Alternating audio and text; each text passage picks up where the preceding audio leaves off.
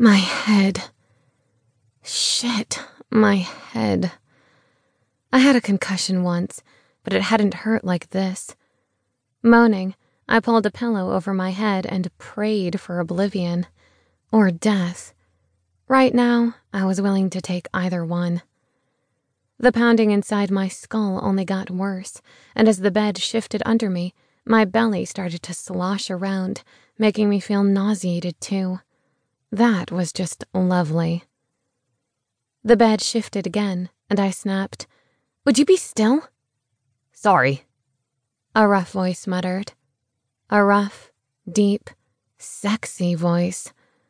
Somehow, that fact managed to penetrate the fog of pain and exhaustion, and I tugged the pillow an inch lower. It didn't help. It actually made things worse, because some moron, probably me, had forgotten to close the curtains last night, and now the piercing bright light of a Las Vegas morning was trying to singe my retinas. But I needed to know why I'd just heard a man's voice in my room. No, in my bed. There shouldn't be a man's voice in my room, or anywhere in my vicinity. I tugged the pillow lower. Nope. A little lower. A disgruntled grumble came from my left, and I turned my head.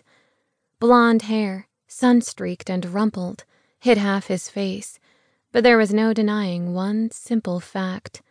There was most definitely a naked man just inches beside me. And I sure as hell didn't know him. Yelping, I half jumped out of the bed, but fell on my ass as the blankets refused to come with me. They were tangled around his body, hanging on him for long moments before finally coming free.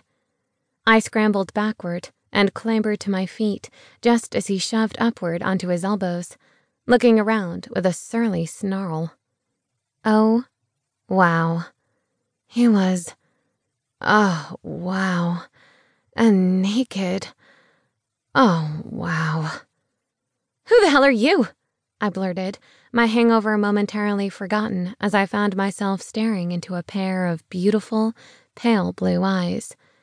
He blinked, the irritation in his eyes fading, replaced by the same confusion I felt. Thick lashes, black and dusted with gold on the tips, fell over those amazing eyes, but even that couldn't hide one plain and simple fact. He was checking me out the same way I'd checked him out. Immediately, my nipples tightened, stabbing into the sheet I held clutched to my breasts.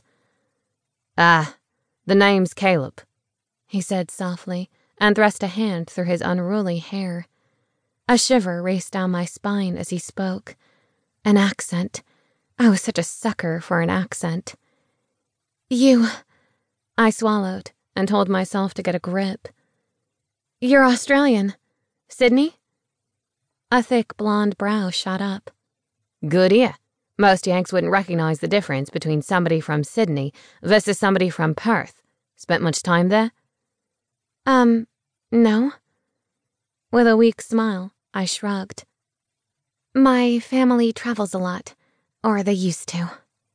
I shrugged, not wanting to get into any of that. Besides, I had other things on my mind. Like why he was in my room. Although that was obvious. He was naked. I was naked. I reached up to push my hair back. Sunlight glinted off something, and I froze. Oh. Swallowing nervously, I stared at the gaudy thing on my left hand.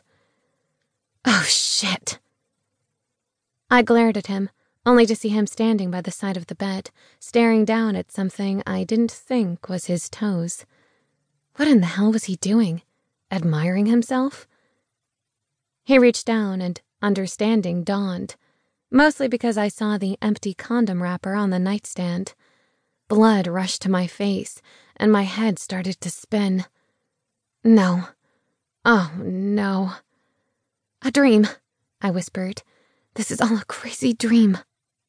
I waited for the sexy Aussie to tell me otherwise, or maybe come over and pick me up, kiss me, something that would convince me that maybe this was a dream.